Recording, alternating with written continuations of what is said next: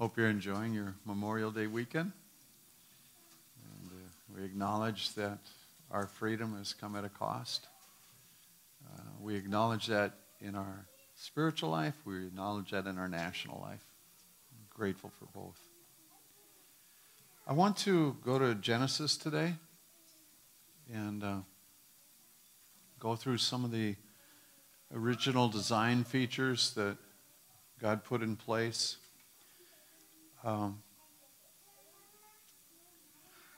There's a certain amount of mystery in this passage, right? You try to figure it out. You hope that you can get there. But at some point, you just go, I'm going to have to embrace some of this by faith because I don't know how this works. When I was in college, I was wrestling, with this, was God real or not? And then I read a book shortly after college called Creationistic Evolution. And for the moment, that gave me a peace because the tension between evolution and creation was significant. And a Christian scientist had tried to blend the two. And it gave me a peace for the moment. And then when Sharon and I moved to San Diego, we were there 42 years ago. So this is an issue that's been long discussed, right? And I had a man come in the office one day, and he was talking to me about creation. And I told him what I had read, and he says, I truly believe this is a young creation. And his name was Henry Morris. And he was actually the first real Christian scientist that went after things as a young creation. And he offers me like 4 of his books. And I had no clue I was in the presence of greatness. I'm 25 years old, and it's like I'm doing my own thing, and thanks, guy. Take the books, see you later. I got more to do today. And then later on, I went to read them, and I'm going, oh my goodness. I missed an incredible opportunity where he was opening up his life. He was ready to share and invest in me, and I'm going, yeah, I don't need that. Later on, I was going, man, what did I do? More recent years, I think Francis Behe's book, Darwin's Black Box, made an incredible impact on me. And truthfully, over the years, I've read thousands of pages on the arguments. And if you go online, you will find thousands of pages on both sides, right? That's just the reality. And at some point, you have to make a decision and say, there's a certain amount of mystery here. I would love for it to be black and white, but I just don't know. And that said, though, for me, at this point, it's almost backwards looking because I'm convinced that through the years, I have had numerous encounters with the living God.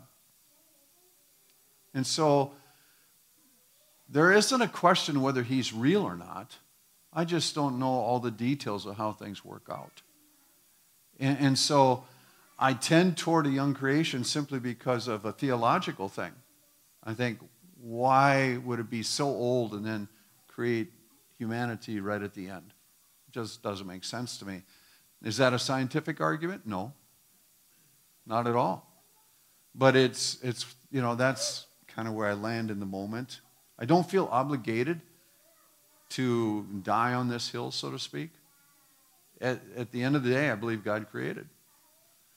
So that said, when we walk through these passages, there are some things that are worthy of interest and picking up. When God says, let us make humankind in our image and our likeness so they may rule over the fish of the sea and the birds of the air, he is, as the creator, he's saying, I want them to bear our image. And I'm kind of going, why? Why would he do that? And furthermore, if he makes humanity out of the dust, it's not the physical looks that he's talking about.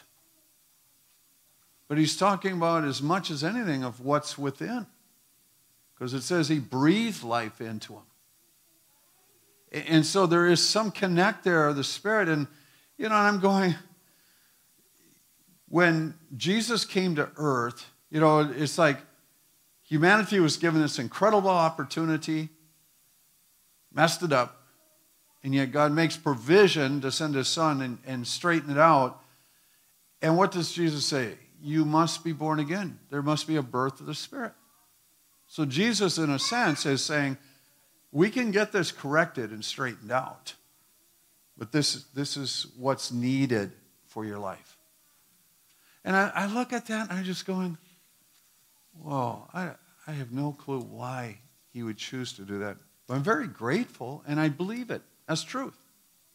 That's where I'm at.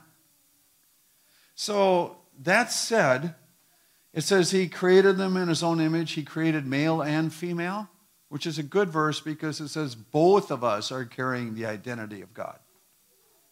It's not a one or the other, or one follows. It's both carry the image of God. That's the declaration in this passage. But then he blesses them and says, be fruitful and multiply, fill the earth and subdue it, rule over the fish and the birds and all of that. And you're going, he gave them a task from the very beginning. He gave them things to do. One of the things that truly worries me in this season, so to speak, is if people are able to live without productivity.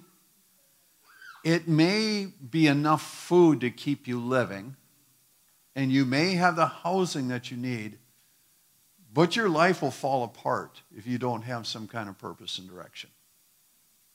You can have the outward stuff, but if you don't have some kind of purpose, then there's real trouble there.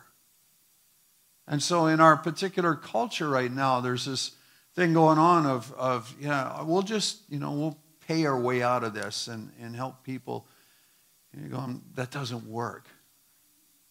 I think what got me on this bent a couple of weeks ago, I was talking with Scott, who sells insurance, and he says, I have person after person who works their whole life, retires, and are dead within a year. And that was one of the things that was part of the conversation when I pastored in a farming community. These farmers who could get done with their career, and they'd be dead within a year. And you're kind of going, why? Well, they lost their purpose, and they lost their sense of direction. You're going, this really is important. This is crucial to our lives. And so I'm looking at that, and I'm going, well, at very minimum, if you're struggling, go plant something or make something or, begin to put yourself into something because you were created for that and you weren't made to just sit on your hands all day. You will continue in misery and it's, you weren't designed for that. I was looking at this, be fruitful, multiply, fill the earth. In other words, you were called to relationship with others, and you were called to productivity from the very beginning. And even as family is formed, then out of that comes community.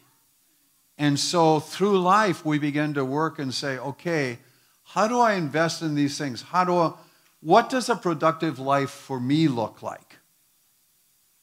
And what does a life that's full of relationship look like? What do I need to be investing in so that this carries on?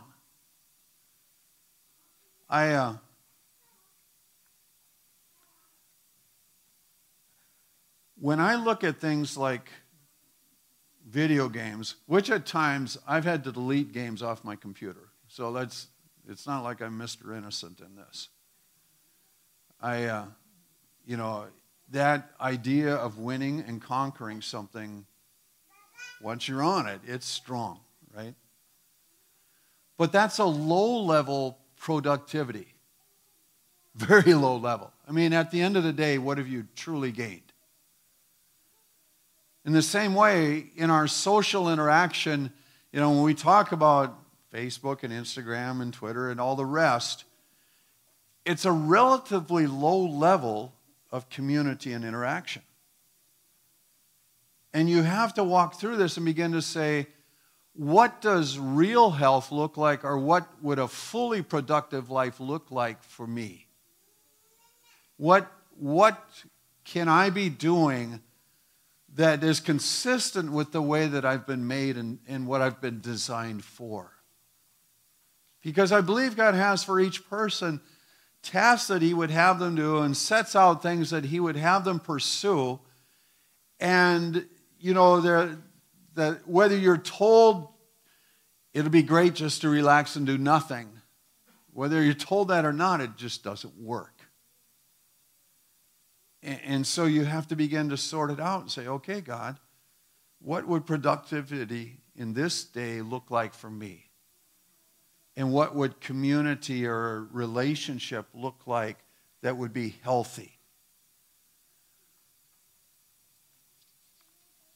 It's a challenge because, at times I just feel worn out, and I feel like I'm always, there's still a necessity of backing up and saying, well, are you doing the things that are important, or is this just a season? And it happens, truthfully.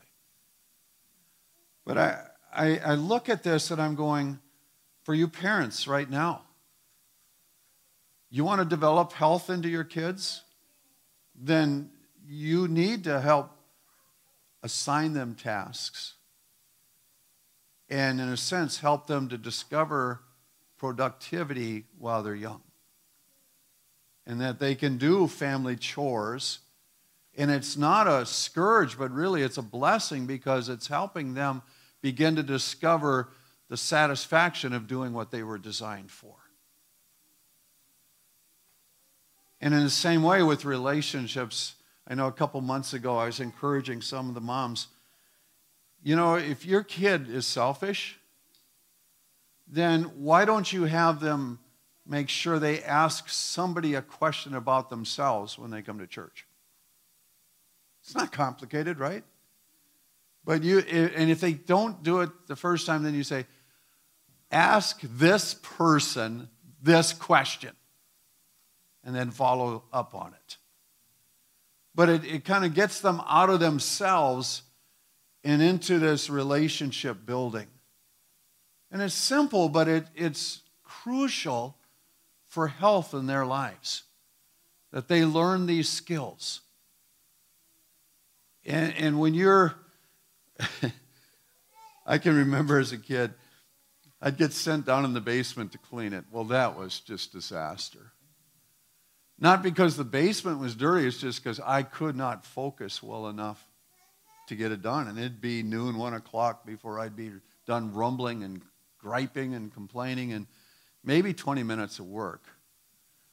But in reality, if you're running into that with a kid, it might be best to say, I want you to do this task, then this task, then this task. Break it down so they begin to understand how to do those things. It's the development of productivity in a life. Let's move on. God gives them, Adam and Eve, every seed-bearing plant and every tree that has fruit. In other words, initially, they're vegetarian. Oh, I hate to read that. But it's true. And there's an intriguing passage that Isaiah writes in Isaiah 11, and I think it's also in the 65th chapter. But he portrays the kingdom of the Messiah, of what's coming one day. And it says, the wolf and the lamb will lie down together. The leopard and the goat will be together. And lions will eat straw. And a child will be able to put their hand into a snake's hole and not get bit. In other words, even the animal kingdom is going to be different than what we know it today. And, when in looking at that and looking ahead and saying, okay, this is what they entered into, God makes all this, and he says he saw that it was very good. So on the seventh day, that's when he takes his rest. He gets his work done, he takes a day off. Maybe a length of time, depending, how you see this. It's not that you don't ever get to rest. It's just that it can't be your escape as like the grand hope. You were designed to rest some. And the rest of the time you were designed for productivity. And so God takes this break and he blessed the day. And then it goes on and it says, to that point there were no shrubs on the earth. There hadn't been rain. Things hadn't been growing the way that we know them. They hadn't sprouted. And then it talks of making humanity. It says, he formed the man from the soil of the ground, breathed into his nostrils the breath of life. Man became a living being. The Lord planted an orchard in the east, or a garden of Eden, and there he placed the man that he had formed. So he made all the plants and all these things that are good, and then he plants a garden. Okay? It gets better. He sends the kids to work in it. He took man and placed him in the orchard to care for it and to maintain it. Isn't that like a parent? Well, I don't want to, I'm not trying to drive that. I'm so fun with it. But he was training them in what he had called them to do. He defined a specific space and he helped them get started. That's good parenting. So it isn't just go take care of the garden. I planted it and I want it to look good. But it's this investment that says, okay, I'll help them get rolling with this. And he sends them to care for it. So he's told them, be fruitful, multiply, subdue the earth, rule over it. But then he begins to give them some instruction on how to carry that out. Pretty incredible. And then he says it's not good for man to be alone. He needs a companion. So I think that chapter 2 is a restatement or a development of day 6. I don't know that. I'm not sure how that fits together. I'm going, why would he put him to sleep if he just made him? Why didn't, I ask why a lot. I don't always get answers. But he places man in the garden and tells him he can eat all but from the tree of knowledge of good and evil. And then he says that there's no companion for him yet.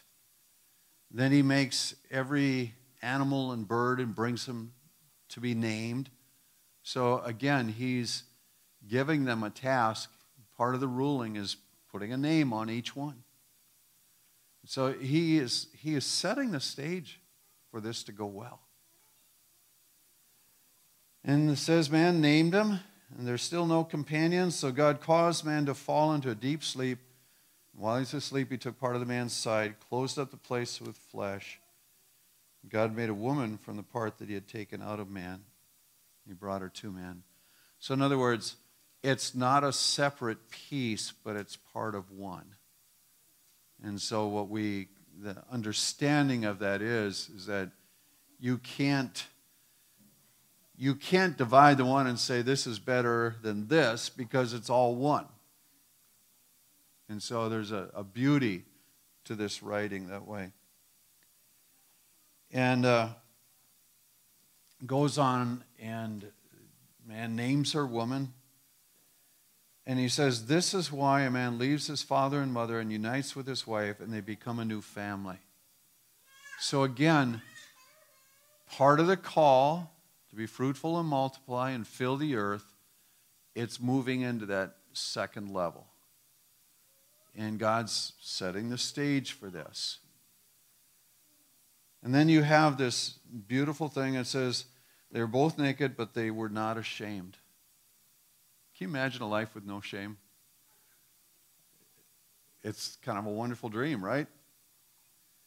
But when Christ comes and frees us of our sin, he starts washing out the shame and cleansing us in a way we didn't dream possible. So it's like the remaking in preparation for more. But it's one of these things where they're together, there's an innocence about their lives, there's a wonder of what's going on. And, everything is in front of them. Now we know that they took a path that brought death. But I look back at this and I'm going, in the COVID season, we've all experienced a lot of isolation. And for a few days it was great. For a few days, it was kind of wonderful to just be at home. Nope, can't come out. Can't see you. Sorry. Enjoying the day. But it's not meant to continue long. And what we have to acknowledge is that there are some design features about our lives that call us into productivity and community. And we are best off if we start evaluating and saying, okay, what I'm investing here is relatively low level. Is there a better way? It's like going to the gym every day. There's value physically in that, and some mental value as well, right? Because, you can work off frustrations with physical exercise that just, you're going, well, how did that happen? I don't feel nearly as cranky as I did when I got here. Or you're going, I feel good in this moment. But I don't know if you've ever had this experience, but it's like, okay, up and down, up and down, up and down. Circle, circle, circle. And you're going, is there more to life than this? And you start to evaluate and say, are there other things that I can do that will foster health, both mentally and physically, that will be of value? And it might be going to help someone. It might be taking on your own projects. And we can get twisted in it. If it becomes just an accumulation thing, I work hard so I can get this, then it's twisted again. But it's like going back and saying, okay, what does real productivity look like in God? And what would he have me investing my time in? And how should my life be lived this way? In the same way with community, I'd mentioned social media, and, it's ego building to have a lot of people like your thing, right? But is it real interaction?